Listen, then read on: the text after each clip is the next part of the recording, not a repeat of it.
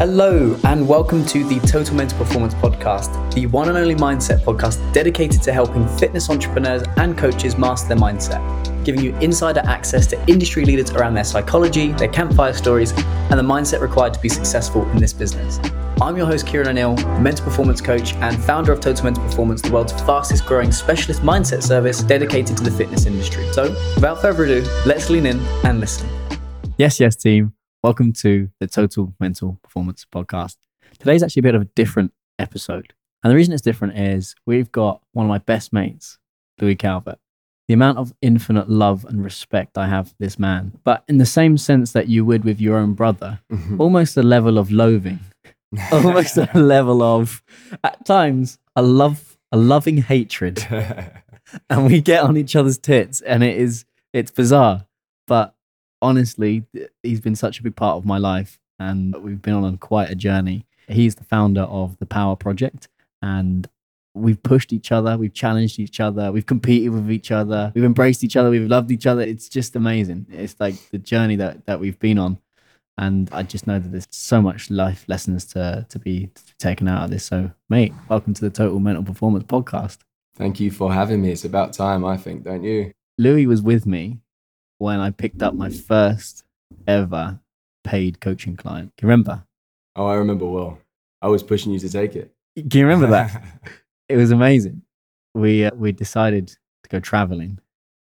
And that our definition of traveling is a very different definition. Yeah, right? We had the goal of being in a new city every single month. We thought this is going to be great. And we got to the first place, Valencia. We stayed there for 1 month, 2 months, 3 months. Kieran became an illegal immigrant and had to leave. I was 2 days away from being a legal immigrant myself, had to leave, went to Dubai, got stuck there. And that was our traveling career over. That was it. The thing that I've worked for 5 years to get to. I was like, right, I'm building my business so I could travel, live out of a suitcase. I'm going to love this. Lasted for 3 months. I tried it again recently though. Completely fell apart. And so, yeah, at that point, I just left a software sales career. I actually took a year out. I haven't shared this with many people, but I actually took a year out to just work on myself. I'd come out of a 6-year software sales career. I'd left London. I'd left my previous relationship, which wasn't working. I'd been diagnosed with ADHD and there was just a lot of chaos. And I'd gotten to a point where financially I didn't have to go to work. I had enough to survive. And I decided, right, I'm going to take a year out. And I'd already studied mindset performance and I was already training that in when I was leading software sales teams or mentoring or even in sports. So I was always doing it, but I decided to take a year out just to study. And me and Louis met up and we'd actually fallen out. We had a silly argument, didn't we? And we hadn't spoken for about 2 years, I think. One of many arguments, but this is probably the most potent, longest lasting argument we had. That was a 2-year hiatus. So that was a pause on our relationship. And I think it's exactly what we needed. Yeah. And I remember we went for this walk where we used to go running as kids, as boxers. We went for this walk and we was like, why don't we just travel? And we was like, yeah, let's do it. And then, so anyway, we end up in Valencia and I'm working with a lot of my business contacts. These are like CEOs or senior executives in the performance and commercial performance space. But I wasn't charging them. I was just coaching them just because I loved it. And I just thought, fuck it, why not? And was getting really good results. And we're in this Valencian pub and with the weirdest coincidence. So Louis' uncle, Martin, used to coach us. And the street we landed on was called St. Martin Street. And the pub we went to watch the boxing that evening. So we went to go watch the boxing on St. Martin Street in a pub. I remember saying as well, because there was 3 Irish pubs. We had to go watch the boxing. I think it was Dillian White and Povetkin. That was it. And I remember saying there was 3 Irish pubs. We knew they'd be showing it and we didn't know where else to go. And there was one called like St. Martin's Pub. That's it. And I remember literally saying, because me and Kieran both we're always looking out for signs from the universe and stuff like that. And I remember literally saying, I bet something significant happens tonight. Even if we just search for it, I know something significant's going to happen and take it away. And then we go there and we're watching the boxing. And no, we didn't even watch the boxing. No, we got there and they had some weird MMA on. It wasn't UFC. That was it. That was it. Yeah. Federation on. And we were about to leave the pub And this guy, English guy, first English guy we'd seen in ages because it was around the COVID time, so that no one was traveling. He turns around and he goes, "You trying to watch the boxing?" And we go, "Yeah." And he goes, "Oh, I'll get it on my laptop." And he just had his laptop there for some reason, and he started streaming it. And he was really into boxing too. So I'll let you take it away from there. Yeah, and in the end, he was like, "So what are you doing and how does it work?" And we'll come into the significance of Martin and who he was later. But I just told him what I was up to. And he's like, "Oh, amazing. What do you charge?" And I was like, "At the minute, I'm just doing it for free." And he goes, I want to pay you. I went, "Don't worry about it. It's fine." He went, "No, really, I want to pay you." I went, "Okay." And then he goes, "How much do you want to charge?" I went, "I don't know, €75." He goes, "We'll call it 50." He haggled you down. Yeah. And I went, "Sure." No worries. And that was my first paying client. And Louis really guided me through that. Like the whole thing. He was like setting me up on Stripe. He was like, "You need to build it, like you need to be thinking about marketing at some point." Louis had hit a really powerful probably one of your financial peaks. In terms of consistency, definitely. Yeah. Like just consistent building, growing, scaling. And I've never built a coaching business before. I've built a couple of other businesses, but they're never an actual coaching business. And Louis just guided me through all of it. He literally saw that €50 note. He literally saw that be born, and he's watched that whole trajectory into the team that we have, the brand that we have, the events that we're running. And I can honestly say, mate, TMP, we wouldn't be where we are without you, mate. So thank you. Appreciate that. Thank you very much. And yeah, I remember that £50. I remember you coming out or something like that, saying that the £50 was there. And I said, "All right, that's it. You're charging now." Because there's obviously a mental block there. So I do this, but I don't charge. And as soon as that £50 hit the pocket, now you're charging. And then I remember all of these people that you were doing for free, they slowly started to become paying clients, boom, boom. And then there you go. TMP was truly born. That's it. And I think there's undervalued is working for free. Like before I'd even taken a paid client, I had 8 or 9 testimonials from pretty influential people in their spaces of what they did. So there's something that's understated in that. But yeah, Louis just saw it, and then he advised, and then he pushed, and even things like, "Oh shit, how do I manage this? How do I manage that? A client hasn't paid me. What do I do?" And then he's like, "Don't worry, dude." Like he literally just guided me all through that, mate. Thank you. But run us through, if he's going to give people that don't know who you are background, who is Louis and what is the Power Project? So Power Project is a peak performance coaching program for men. I call it peak performance because we work on peak performance across man, mind, and mission, which is what I call the peak performance pyramid. So we work on man, the physical, the energy, the physique, the strength, mind, which is their identity, their mental fortitude, and then mission as well, which is a big one, and one that I truly believe most guys are lacking in. Even if they're fucking huge, even if they are smart as fuck, they're often lacking in the mission department, and that is living with deep intention, going into every single week, every single day, every single event with clear intentions of why you're there, what you want to get out of it, and making sure that you've got a powerful vision. You know where you are going. So I work with men on that, and that comes from basically lacking in all of those areas deeply from when I was younger.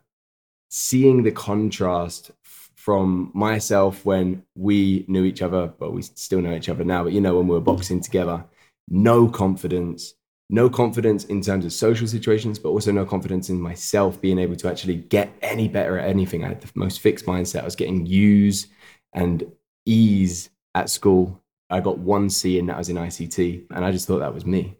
And going through my own journey and feeling the difference between having that fixed mindset of thinking what I am is just what I am and it's not going to change, compared to having that growth mindset and feeling that kind of seep into everything else, is how the Power Project has come to be. Basically, it's something that if I had back then, it would have accelerated me by fucking at least 5 years, just packaged up. And yeah, so that's me.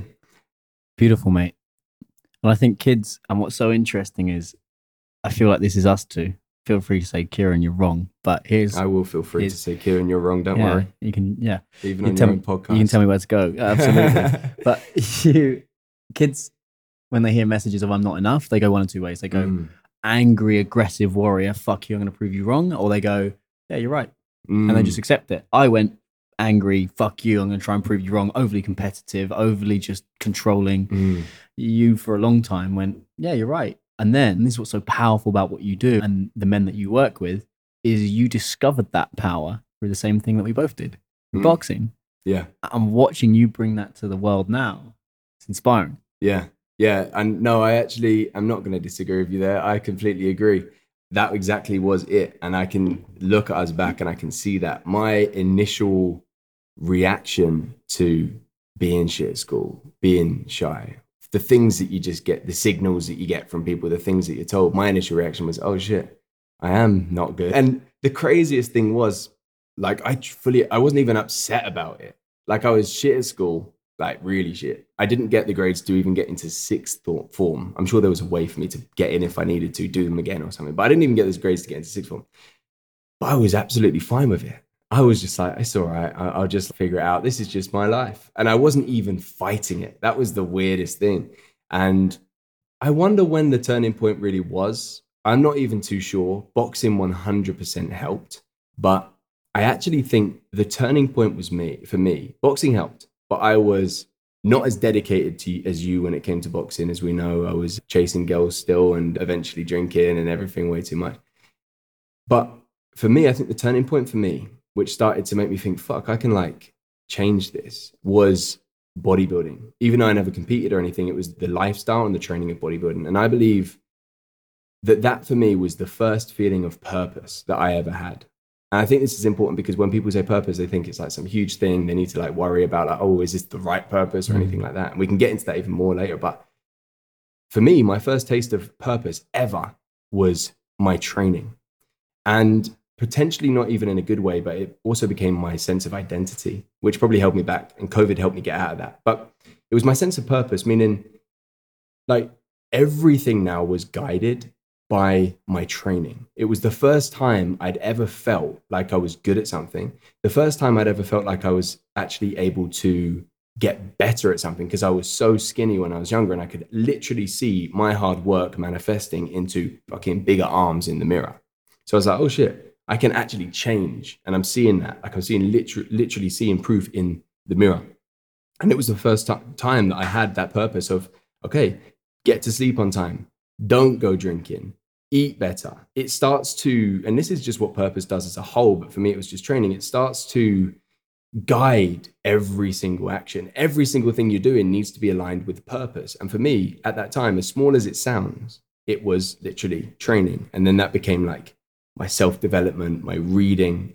From 2015 up until now, I've read for 30 minutes a day, every single day, bar from a couple of days, probably maybe 50 days I haven't done it in that entire time. And I think that was the turning point for me. It was feeling that shit, I can change, I can improve. And that feeling of just purpose for the first time in my life. And when you look at that, and what's amazing is you've stuck the course. You've been coaching for nearly 10 years now, no? What year is it?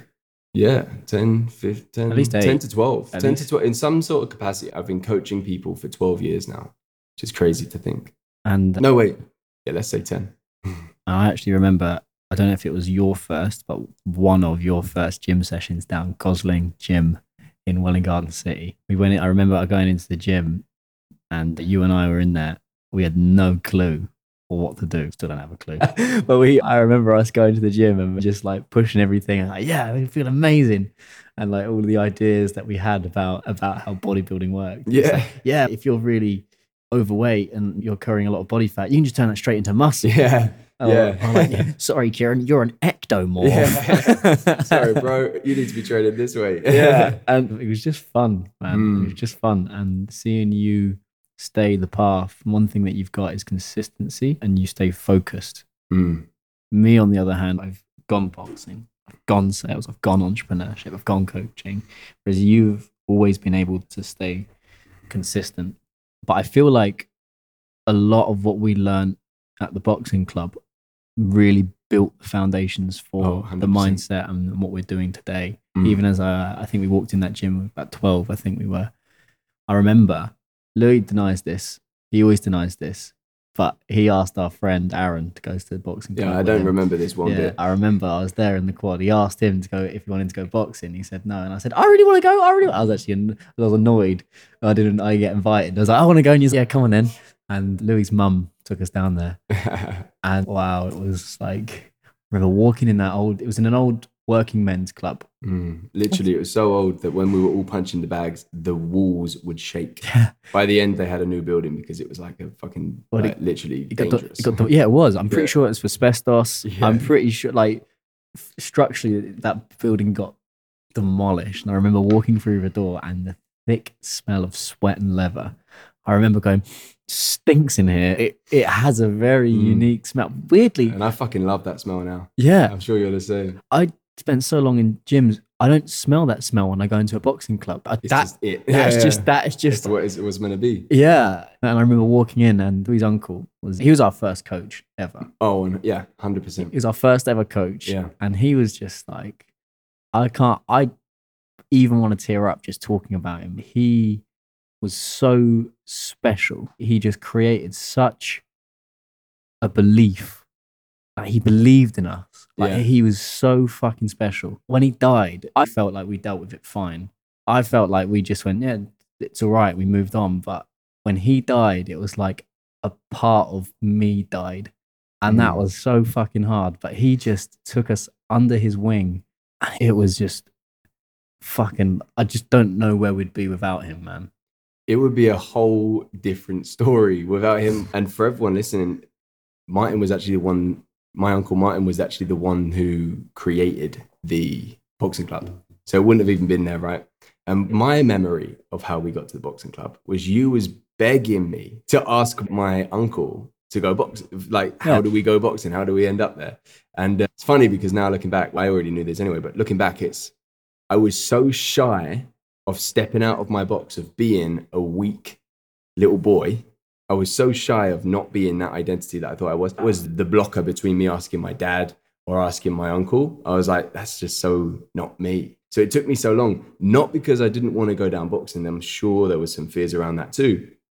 But that's how deeply my shyness went. I was shy of my fucking uncle and of my dad to actually ask something like that. But yeah, looking back now, the time in the boxing club was fucking transformational.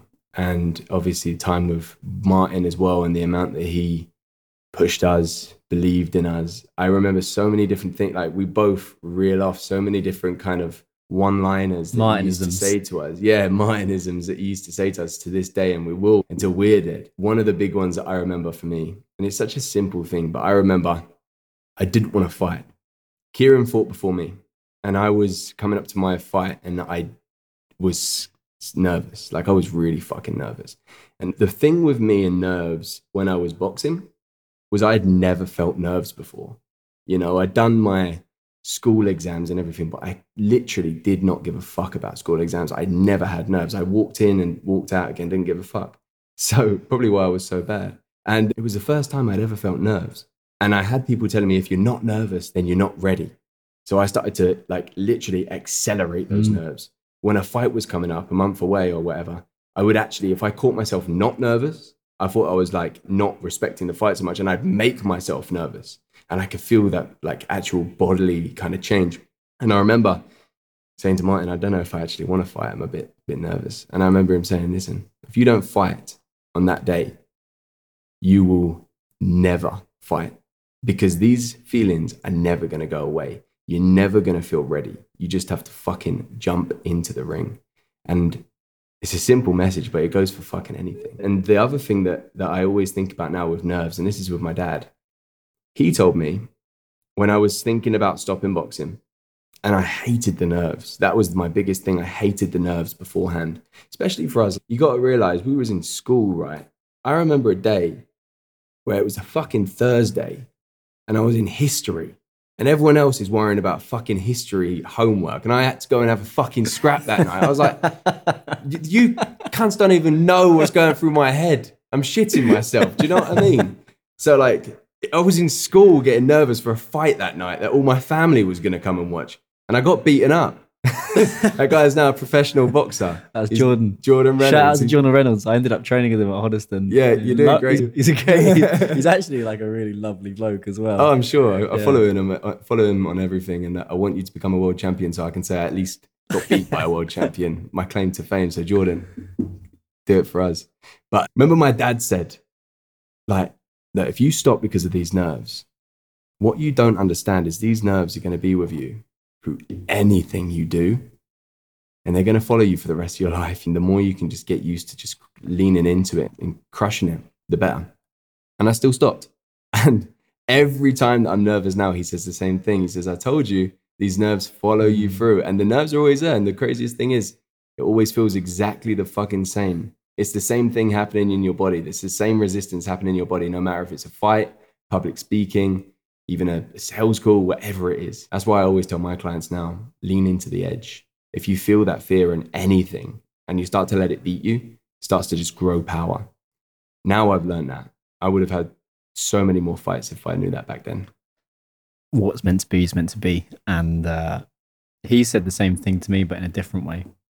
And Martin was the first person I ever communicated emotion to. Naturally, you just don't communicate your emotions as a boy, as a teenage boy. You just don't do that. He was the first person I actually spoke. And then eventually it was probably you.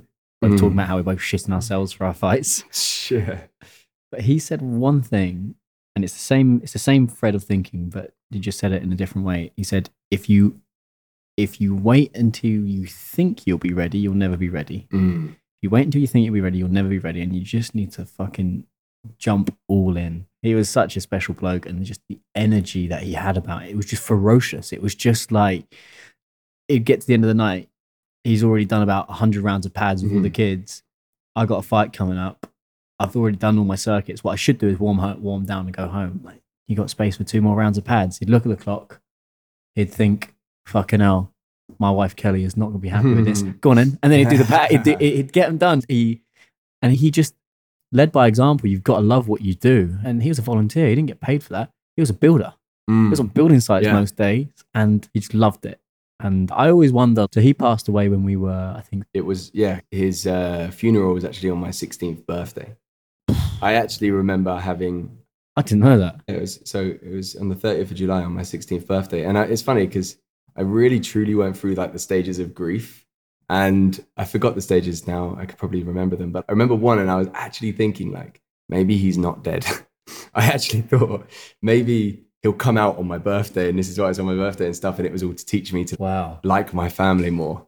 He never came out on his funeral. He was dead. But yeah, it's funny. I remember that. But yeah, so we were 16. Wow. Well, you were 16. I was just about to be.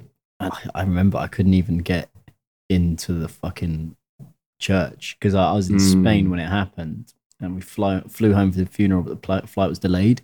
We flew home in the morning of that, and it was in the afternoon. And I remember getting there, and there was literally people flooding out the church into the street. Like, you couldn't get in. There was actually street. There's a seat in there for me, apparently. Harry told me, Harry Carrick, our other boxing coach, come out and he's, Kieran, there was a seat for you in there. And the whole street was lined with people. And that for me was such a powerful moment, because it made me realize I'm dead.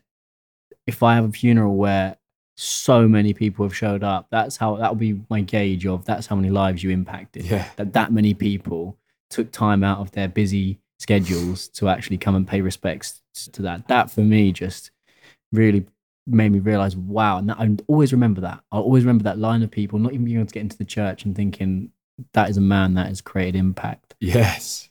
And I always wonder, like, if he didn't die, I always wonder personally, like my boxing career, where I would have got to. Because I promised him I'd win him a national title when I last ever saw him, and he was yellow and he was basically on his deathbed. Yeah. Like, speaking to him, literally on his bed. I never thought he was going to die. I just might not never die. He's indestructible. Yeah. And I think he knew at that point. And I said, I'm going to win you the national title. And I put so much pressure on myself to deliver that promise. I never did it.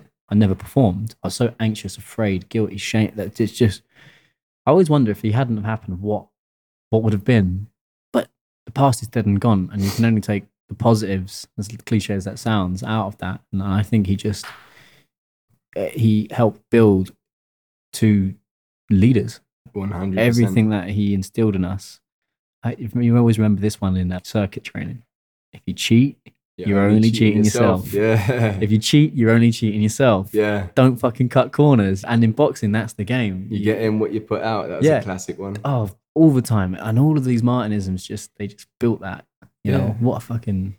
It's crazy. When you think about it, we're carrying on teachings. His philosophy, absolutely. We are carrying on his teachings to others. We've added our own spin on things, but we are, especially for me, I'm literally doing the transformation that he kick-started for me. I'm helping other men go through that. And it's crazy when you think about it. And it's so true what you said. Like, I've not been to many funerals, but I've never even seen on a film a fucking funeral that busy. Like, I remember driving up, could even drive up. You had to park a little bit further away so you could actually walk because there's so many people seeing you and Doug there.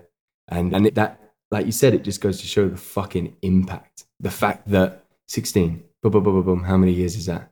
Well, however many years that is, 8 or something, we're still here talking about it. Like we said, continuing on that legacy. And I think it's so cool to see, like, he was truly a mission driven man, you know what I mean? He had like clear fucking purpose, but it wasn't his work. And everyone thinks that has to be your work and everything else, or you need a load of money to like to be successful, whatever else. But he did not have a load of money. His passion or his purpose was not work. It was something outside of it that kept it, that he just put his all into. And there is hundreds of people that still are impacted by him today, and all the people that we work with are impacted by him today. Correct. That's real fucking impact, isn't it? Inspiring others to then inspire others. Yeah. It's top level shit. Harry Goodwin, he's passed away now. I think he's 80 in the gym. You remember? Yeah. He was obviously an England coach. He'd coached boys all around the world. My dad said my dad was one of the last fights that he coached. Then he retired, and then he came back for obviously winning Garden City Boxing Club. He said Martin had the potential to go all the way to England Team GB. Like he had all of that. And yeah, it's just the power of coaching. Like everybody listening to this podcast obviously understands the value of coaching. Otherwise they wouldn't be coaching. Yeah. But it's just, it laid those foundations. And when you have that impact and that influence, or if you get given an opportunity to work with someone that you can sense they've got something that I will take it. Imagine if we hadn't have gone to that boxing club. Imagine how different life would have been. It's crazy. And then obviously after that period, there was a period of time where I was boxing full time, and that was my life. I went into sales and was doing that. And then we came back together, and here we are, you know? It's funny you talk about, it came up when you were saying like Martin was the first person for you to talk about your feelings with. And I actually remember I still couldn't talk about my emotions and feelings back then. And I actually think it was when he died that I realized just how bad I was at it. I remember getting told he was in the hospital, and I'm going to cry. I was so, go there. Like, go. I was so awkward. Sorry. I apologize, mate. Do it. Go there. I was so awkward and shy. I couldn't even go and see him in the hospital. So I went and trained fucking legs that day. So I was told that one of my heroes, an uncle, was going to die in 2 fucking weeks. And because I was so awkward and shy, I went and trained fucking legs. Because that's where I felt comfortable. That was my comfort zone. And that's when we talk about confidence. That's how it opens. That's how it shuts doors for you when you can't fucking speak your truth. And I was just thinking, what am I going to talk about? How am I going to relate? I'm so sad. I'm so scared. I've never lost anyone. How am I going to do this? And I went back into my comfort zone and trained legs on my own. And I remember that session. It was the saddest session ever. When all my family had gone to see Martin. And yeah, that is, and we've talked about it before, and you don't know this, but that's one of my regrets, is being so shy. I could only see him one time on that bed with all my family there, never like one-on-one. And that is one of my regrets. Now that we talk about him weekly, monthly. So that's why this shit's important, to be able to relate not being shy to fucking cry on camera and shit like that. And not that you know that you need to do that, but it's don't be so scared to fucking be real and show your emotions and talk the truth, because you miss big fucking opportunities if not. So that's interesting. But that was the thing that helped me realize the importance of family and everything else after that day on my birthday, on the funeral. I thought, right, I'm gonna start to let my guard down a bit or whatever else, stop being so scared of just being real. But yeah, interesting story. You got to look at just how far you've come off the back of that. People that know Louis now, and this is something I've always respected about you, is your total self-acceptance of who you are as a person in all areas of life, and how you will fucking do you. That sounds so cliche. You do you, but Louis is fucking Louis, and he is not ashamed of being Louis. To come from that shy kid, didn't even want to go and see Martin, to where you are today, mate. That is unfucking-lievable. I wish we're going to try and dig out a picture, and we'll try and dig out a picture, and maybe we'll put it as a carousel on the episode. But to see that transformation, because I remember you were so awkward, man. Yeah. So everywhere we went, Couldn't talk to anyone, not even my family, not even my dad, who I didn't live with. I could talk to my mum, of course, but we'd only argue. But then not even my dad, I couldn't even talk to him for a very long time because we didn't live together. So we never had that comfort until I went off to Dubai, Ibiza, to do a season. And it's so funny. I don't know if you were there. I think you was in London at this point, but if that was the first time that I started to actually chat to him. And I was crying like this again, because he literally just said, "I'm proud of you." And I go, "Really?" And then we start crying. And then it was the first time we even had a real chat, which is so funny to think. And then all my friends came outside. It was like, "What the fuck are you two doing?" It was at like a wedding reception, and it was really embarrassing. But yeah. But mate, to go from that to where you are today, Yeah. to be able to fucking communicate this stuff, to lead men through these emotions, man, it's just like, you guys don't even, Louis today, you don't even get like how much he has evolved into. And I say this with love. The past is dead and gone, and you can look at that as a regret, or you can look at that moment as the seed that Martin planted in you to fucking take this out to the planet. 100%. And yeah, I definitely do. And like I said, like, it's big fucking things like that, especially when you look back, that starts to show you the importance of a lot of these things, or a lot of this work. You know what I mean? Because that's the shit that really matters, isn't it? So I agree wholeheartedly. Shout out to Steve Calvert, by the way, Louis' dad. Shouts out, Steve. He'll be listening to this, and I'm sure he'll be sat there probably sipping a can of Beck's, crying as well. Crying as well. Yeah. It's funny because you say myself, my truth. The one thing, he'll probably keep crying at this bit, the one thing that he's always said that he wants me and my sister to be was to not give a fuck. That was it. And that is now one of my biggest necessities in myself is, am I thinking for myself? That's my most important trait. Am I thinking for myself? Question everything. Think for yourself. Don't go with the fucking crowd. And don't give a fuck. And actually, guys, as you stop giving a fuck, you start to realize, one, how liberating it feels. And two, how magnetizing it is to the right people. And the cunts don't stay around anyway. Do you know what I mean? They don't like it and they fuck off. And that's what your old man has always taught us. And I wouldn't be doing what I'm doing, any of it, without your old man. Your old man, like, backed us both in so many fucking different ways. But I remember he was my first ever sponsor in boxing. He was the first ever person to teach me about business, to help me understand, like, it's not a cost, it's an investment, to take risks. He's seen me falling flat on my fucking face so many times. And it's so funny. I'll go sit in his kitchen. I'll just have like fucking back to the drawing board. The kitchen chats. Kitchen chats. He sat there with his can of Beck's. Yeah. And it's only the last 2-3 years where there's no drawing board, where it's really hit that consistency. And he's always there, and he always backs in us, and he always believes in us. And again, he just lying. We wouldn't be doing what we're doing without him. He's just such an incredible, loving. There's no ways to describe it. And you've got those lessons, that experience. This is why this shit's important.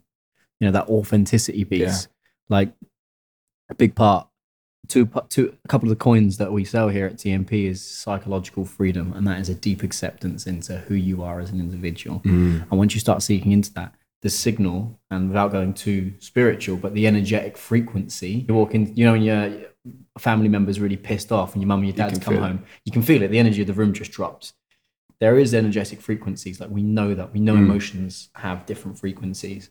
But when you can be authentically who you are and you can just be open and honest with nothing to hide and you are who you are, guess what? Some people aren't going to like you, and that's fine. But the ones that do, that signal into the universe is going to be picked up and people will respond to that signal. And then all of a sudden, you're surrounded by people who are actually, I don't have an inherent loathing for you lot.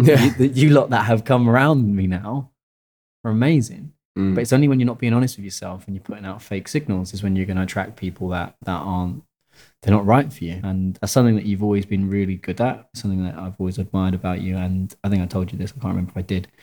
But in one of my therapy sessions, I was talking about people that we admire and we look up to. And I'd written you down as one of them for somebody that in your personal life. And now, I think it's really in the last few months where you've, in your coaching, you've really just gone, fuck it.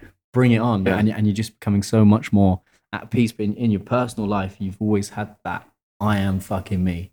Take me as I am, my friend. I appreciate that. And I think I appreciate that a lot. Thank you. And I think it all comes from desire. Like when you start to hide parts of yourself, it's all coming from a place of needing something that you don't truly need. When you can start to watch, all right, what am I like really desiring right now that I feel like I'm not complete without? That's when you start to hide part of yourself. So it's not necessarily, sometimes it's a really desire like money and everything else, and you really feel like you need that to be complete. And everyone's talked about how that's probably not the ideal way to be, but it's not just that. It's like, I desire to be liked by this group. I desire to be wanted by this girl. I desire to be all of these different things. As soon as you start to come from a place of needing something to feel okay, you start to hide parts of yourself because you think that's not going to be okay. Or you start to put parts of yourself like more amplified because you think that that's what's necessary. And all of these things, you're just hiding behind these things. Even if you get these things that you want because you've started to act in this certain way, you're not going to feel good. You're keeping up this weird act, whether you know it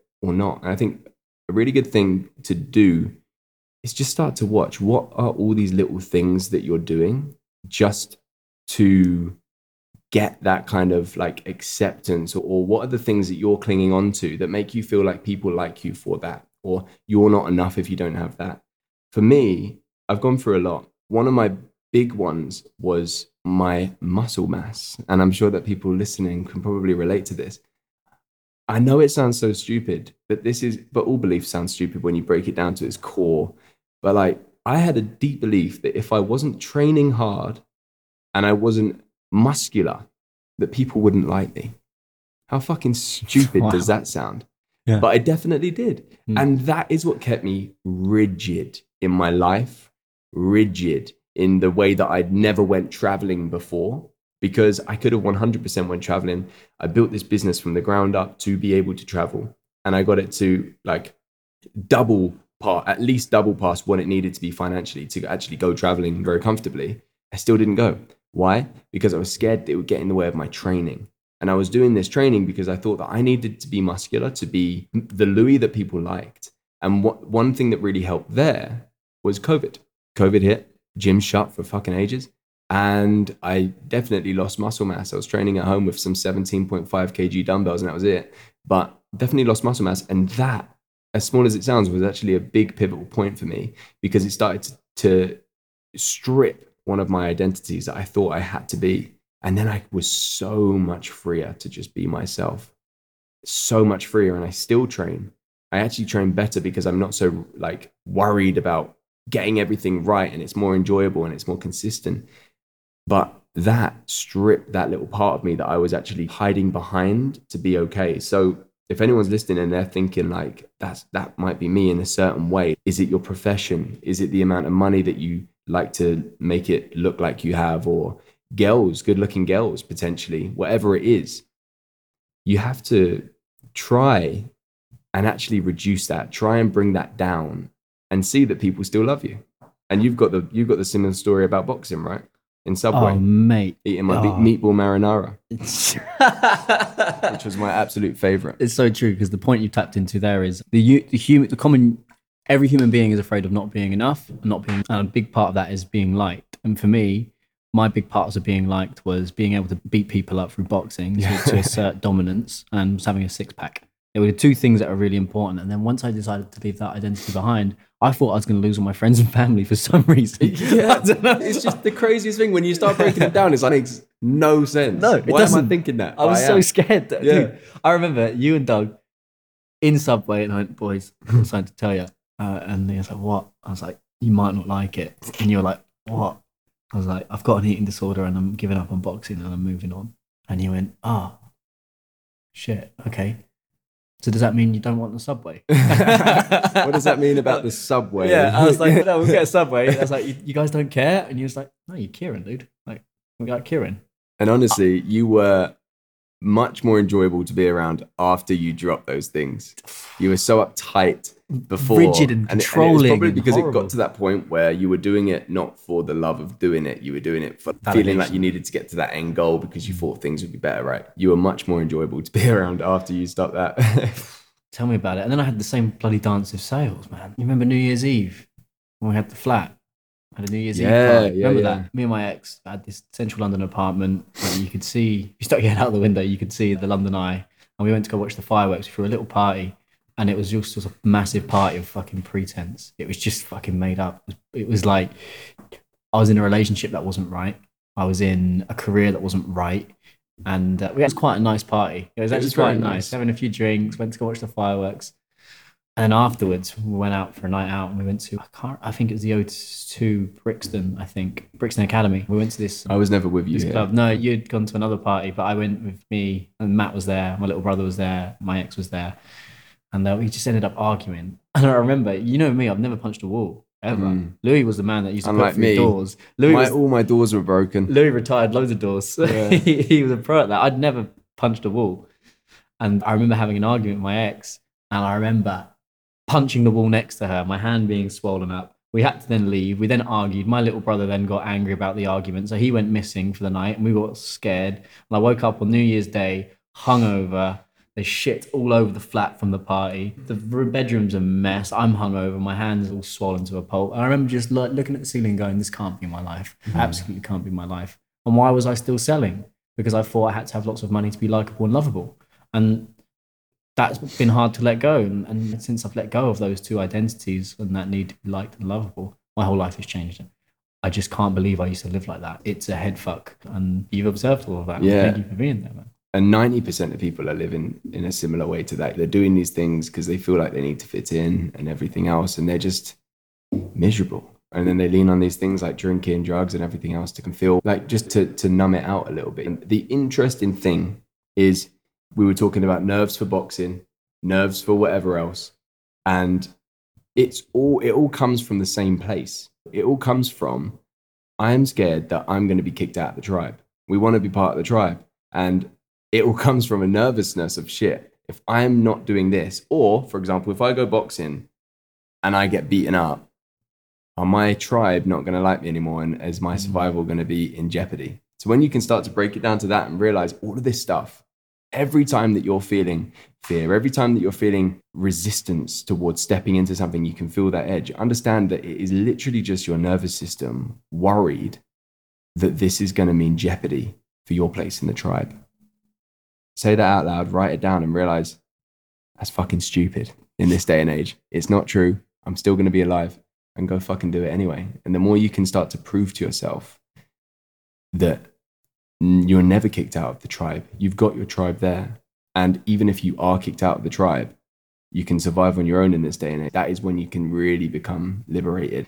And that's actually another thing that I think is really useful if you're in a similar situation to this, is actually go and spend some time alone. Recently, I spent a whole month alone in Spain, and that actually really helped me. That really helped me. And it just proves to you, like, even if everyone did fuck off, like I've proved to myself now, I can live on my own completely with no friends around me in a whole new country.